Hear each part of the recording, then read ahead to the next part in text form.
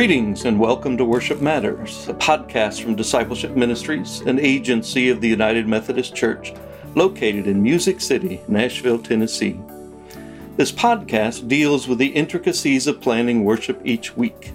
I'm Derek Weber, Director of Preaching Ministries. And I'm Diana Sanchez-Bouchon, Director of Music Ministries. And during this time of transition from virtual to in-person or hybrid worship, the worship team has endeavored to provide conversations that inspire worship teams and leaders to seize this moment and realize the opportunities before the church, finding ways to help those worshiping with us to re-engage and to shape the church we are becoming.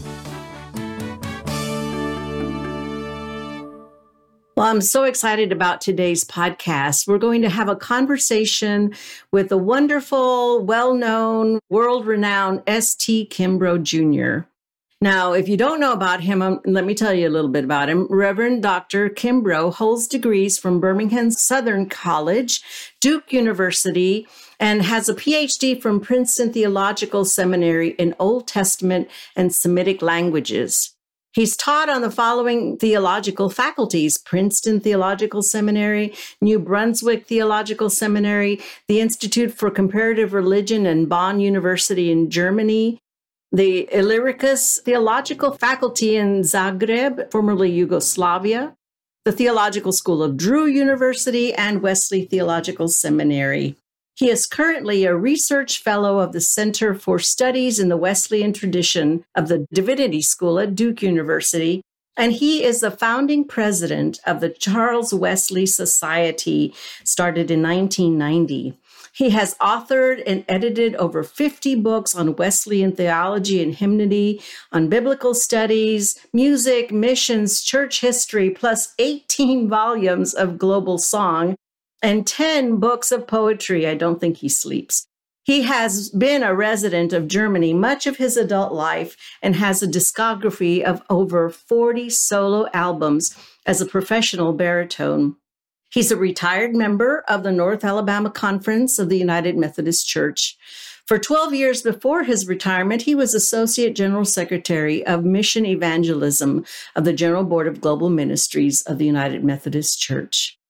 Welcome, ST. We are so glad that you could join us today. So we always like to ask our guests how you're doing and tell us what you're currently working on. Diana, it's so nice to see you after such a long hiatus. I'm doing just fine. Thank you.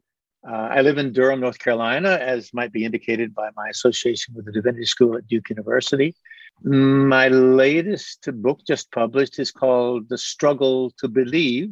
Struggles with major Christian truths. And I'm working on a book that I desperately need. It's on humility. And it's humility in the work of Charles Wesley and in the early church fathers. There is so much congruence there that I have found in my studies among the Orthodox and the Eastern Church and the Wesley brothers, and that's one of my next projects. And then another book of poetry I'm working on is that I also really need to think desperately about is called "What Do You Think About?" Wow. Yeah, you've got a lot of things in the hopper. I held up my book here, The Struggle to Believe, because I ordered this.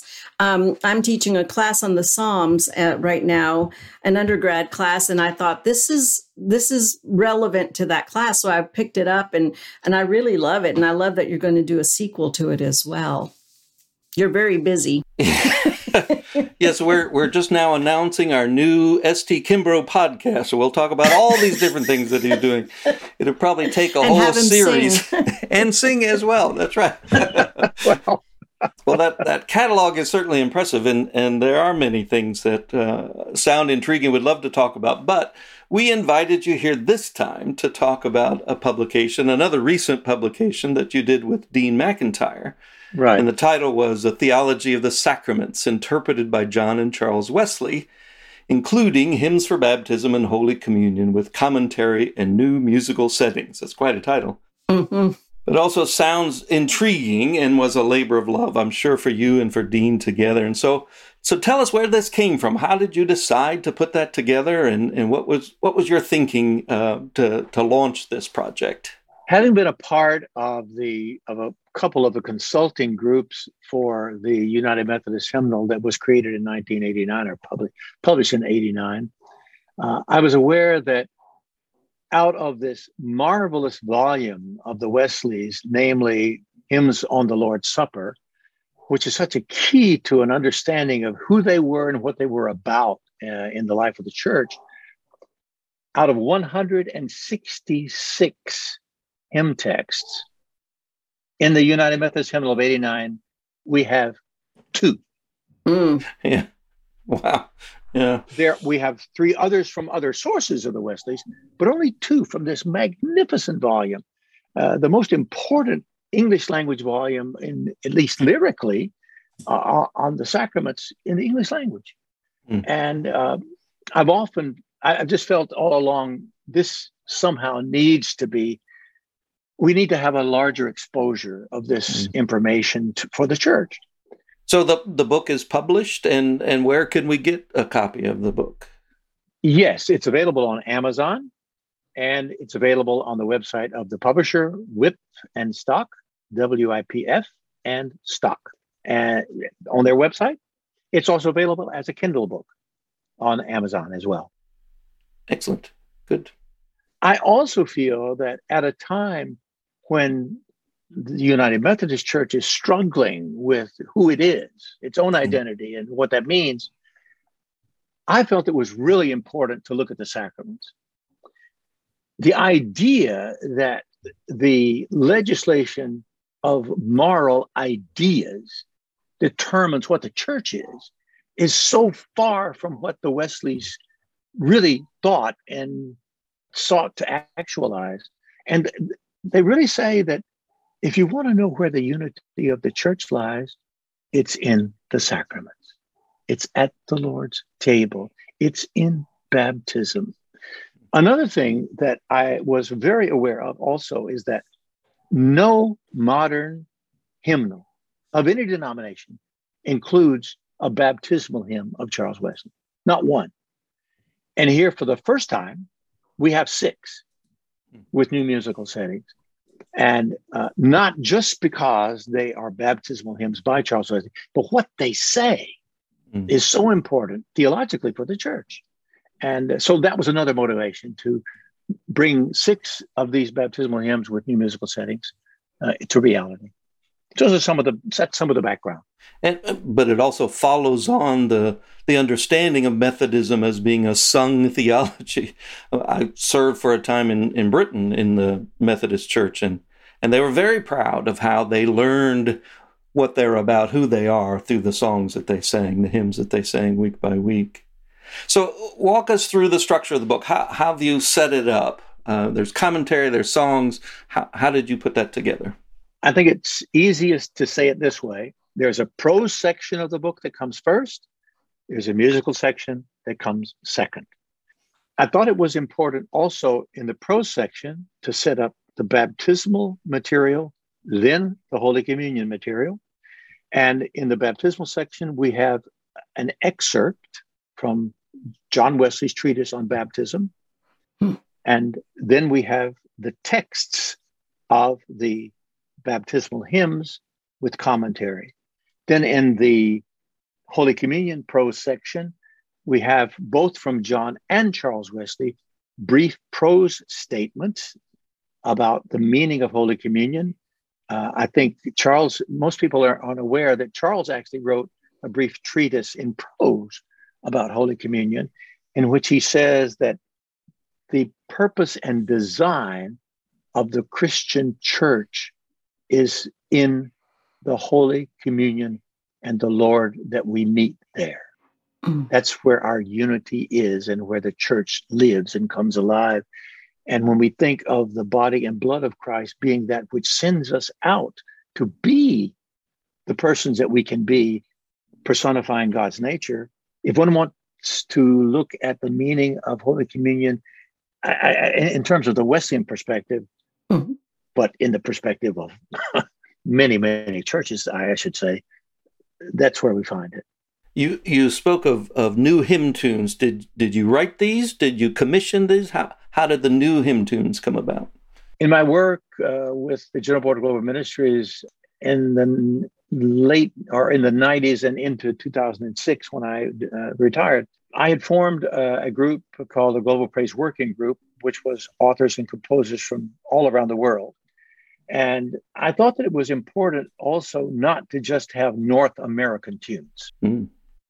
And while there are a significant number of people that many people across our church will know, having written contemporary settings of hymns, Mark Miller and others, I thought it was important to bring in persons from other parts of the world. So we have a composer from Sweden, we have a composer from Russia, we have a composer from Singapore, bringing a different musical ethos to a Wesley text. And so that was the idea. Dean, certainly out of his vast experience, brought in a number of composers that I did not know, and I brought in some that he did not know. And that gave us a constellation of composers, 20 plus, that we invited to compose texts, compose the settings for these texts. That's the part that I think is just delightful. I have a copy of the sampler of this book, and I actually used one of the settings of Charles Wesley's baptismal blessing for a Hymn Society hymn festival a couple of years ago. And this setting is called O Christ on Earth and Heaven the Same. The tune writer is Carlton Young. And of course, we all know that name. And he writes this in such a playful manner that, I think one of the challenges we have in today's world of singing the Wesley texts is that they feel a little heavy many times, that they're just not the way the syntax rolls is not quite the way we hear language today. But when you can put a playful tune with the text, oh my goodness, what a new environment and sense it gives. And this one in particular, I just love. Can you talk a little bit more about that and maybe how you directed some of the composers? Well, the fun thing about that particular piece too is that you know well that Sam or Carlton played bass in a jazz group when he was young. That way that tune goes. It, as you say, wonderfully playable. And I would love to hear it played by a jazz trio, quite frankly, because I think it would be delightful, I didn't really direct, nor did Dean direct people per se. One way this happened was this. Among these tunes, there are one or two that were among the unpublished texts of Charles Wesley. Back in the late 80s, early 90s, a colleague in England and I published 3 volumes of Charles Wesley's unpublished poetry. And among them is this wonderful little text, truly baptized into the name of Jesus I have been, and partner of his nature am, and saved indeed from sin.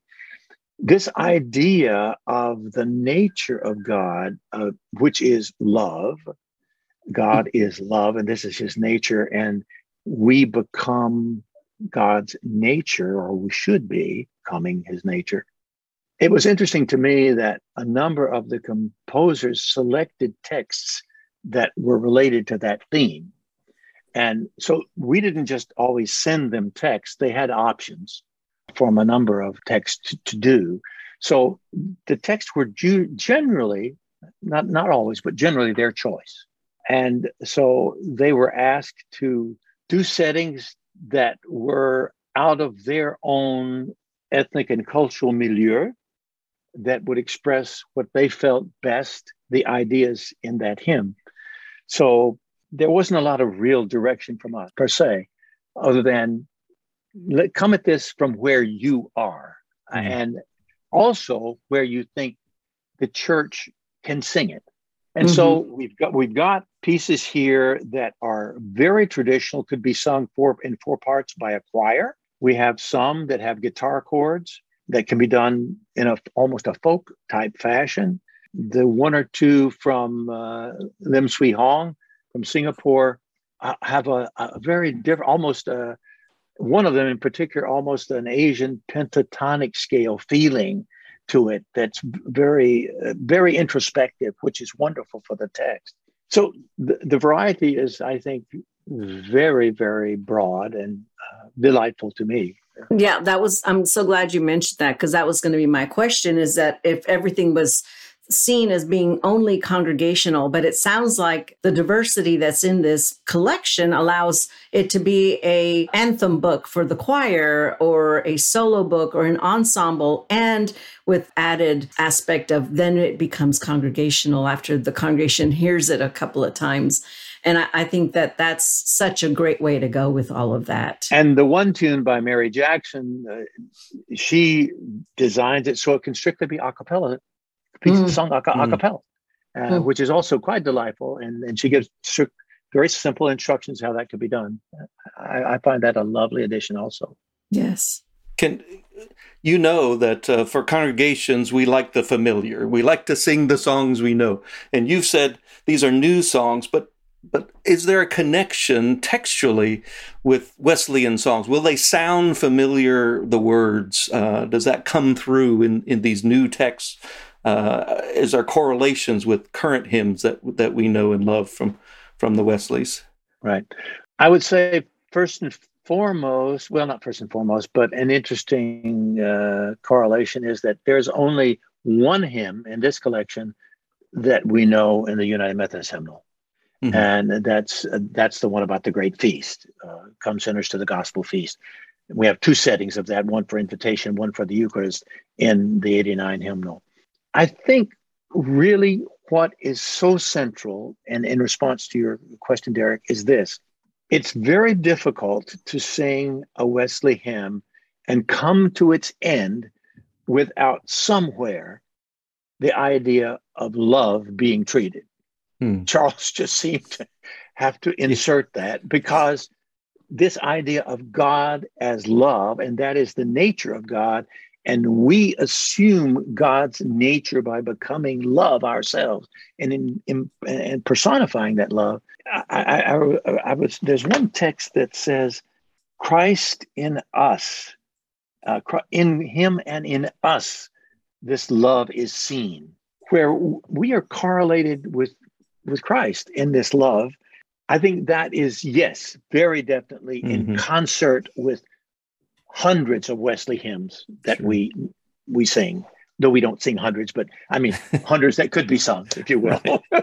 Well, are there other uses for this book other than worship? And I imagine that there is an ecumenical audience for this. I know you say John and Charles Wesley, and we immediately think the Methodist Church, but talk to us about the ecumenical nature of this book and other uses beyond worship.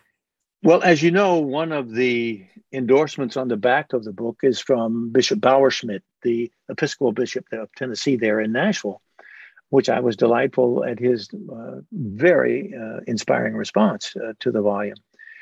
If I were a pastor today and I were doing a confirmation class, I would be delighted to take the front end of this book, and because it's not so lengthy and complicated, I would be able to take one or two simple statements from John Wesley and from Charles, and then I could take a hymn or two, one for baptism, one for Holy Communion, to introduce confirmands to the idea of the sacrament, of these sacraments, that is.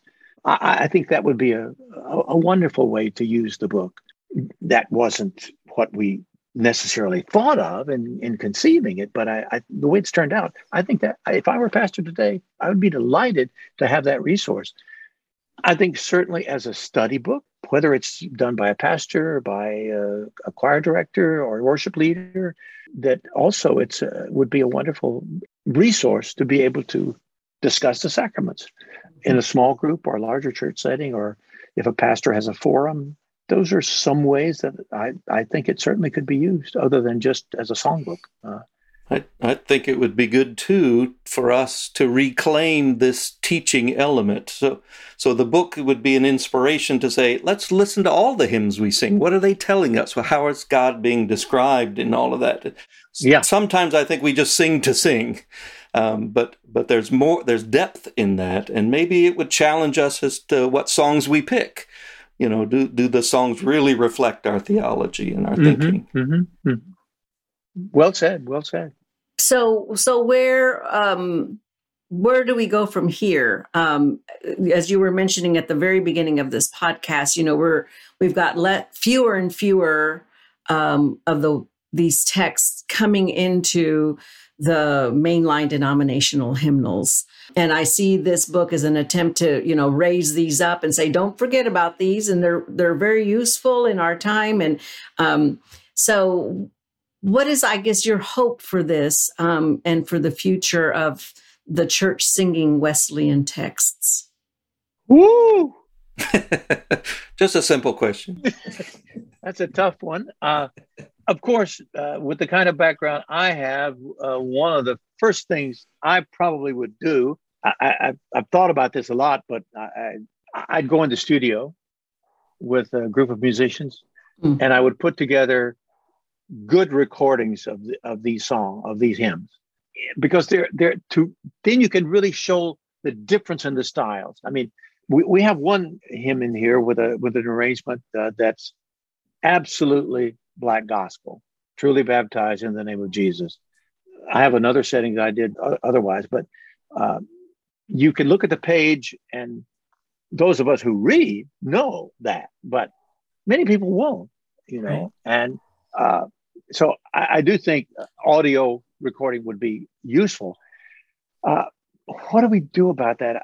I mean, I know that there are so many different training options in the church. I think of the annual training for new district superintendents, for example. But there are so many other training options. And whom do you convince that this is worth doing? I think we need to seize the opportunity at the moment on this business of the unity of the church and say, folks, if we really want to claim our Wesleyan heritage, it starts with the sacraments right here. That's where we begin. We don't begin with our ideas. We don't negotiate what the church is. The church is God's. It's not ours to do with it what we darn well please. And the Wesleys say, first and foremost, the nature of God determines who we are above all else, and God is love. As simple as that is, that's God's nature. We learn from Scripture. So I don't have a simple answer, Diana, because we know, unfortunately, that we Methodists are perhaps the only church with an approved liturgy or approved liturgies that no one is required to use.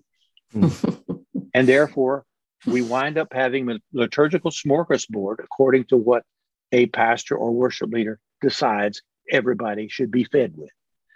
And but I really feel at this current time in our church, where so many questions are being asked about what is the church, if we can't find it in the sacraments, as the Wesleys did, not once a week or once a month, they would do it every day if they could. Yep, that and singing. I think that brings us back to the core of who we are as Methodists. Yes, it's beating the drum. It is beating the drum and wondering whether or not we're willing to sacrifice what we think are really the important principles in the church, what the West could bring us back to. Well done. Yeah. Well, so if people want to continue a conversation with you, how can they find you? Yeah. Well, first of all, let me comment about the tunes in the book, because I know that's a copyright issue that people who are interested in using things or have used various other copyright options would like to know. Every composer, the book is published by Wittgenstock, but every composer retained his or her, and there are a number of women composers here, they retained the copyrights. In the book, each email for each composer is there.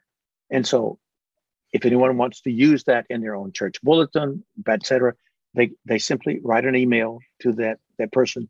They've all expressed their willingness to have their pieces used, but one would simply contact them.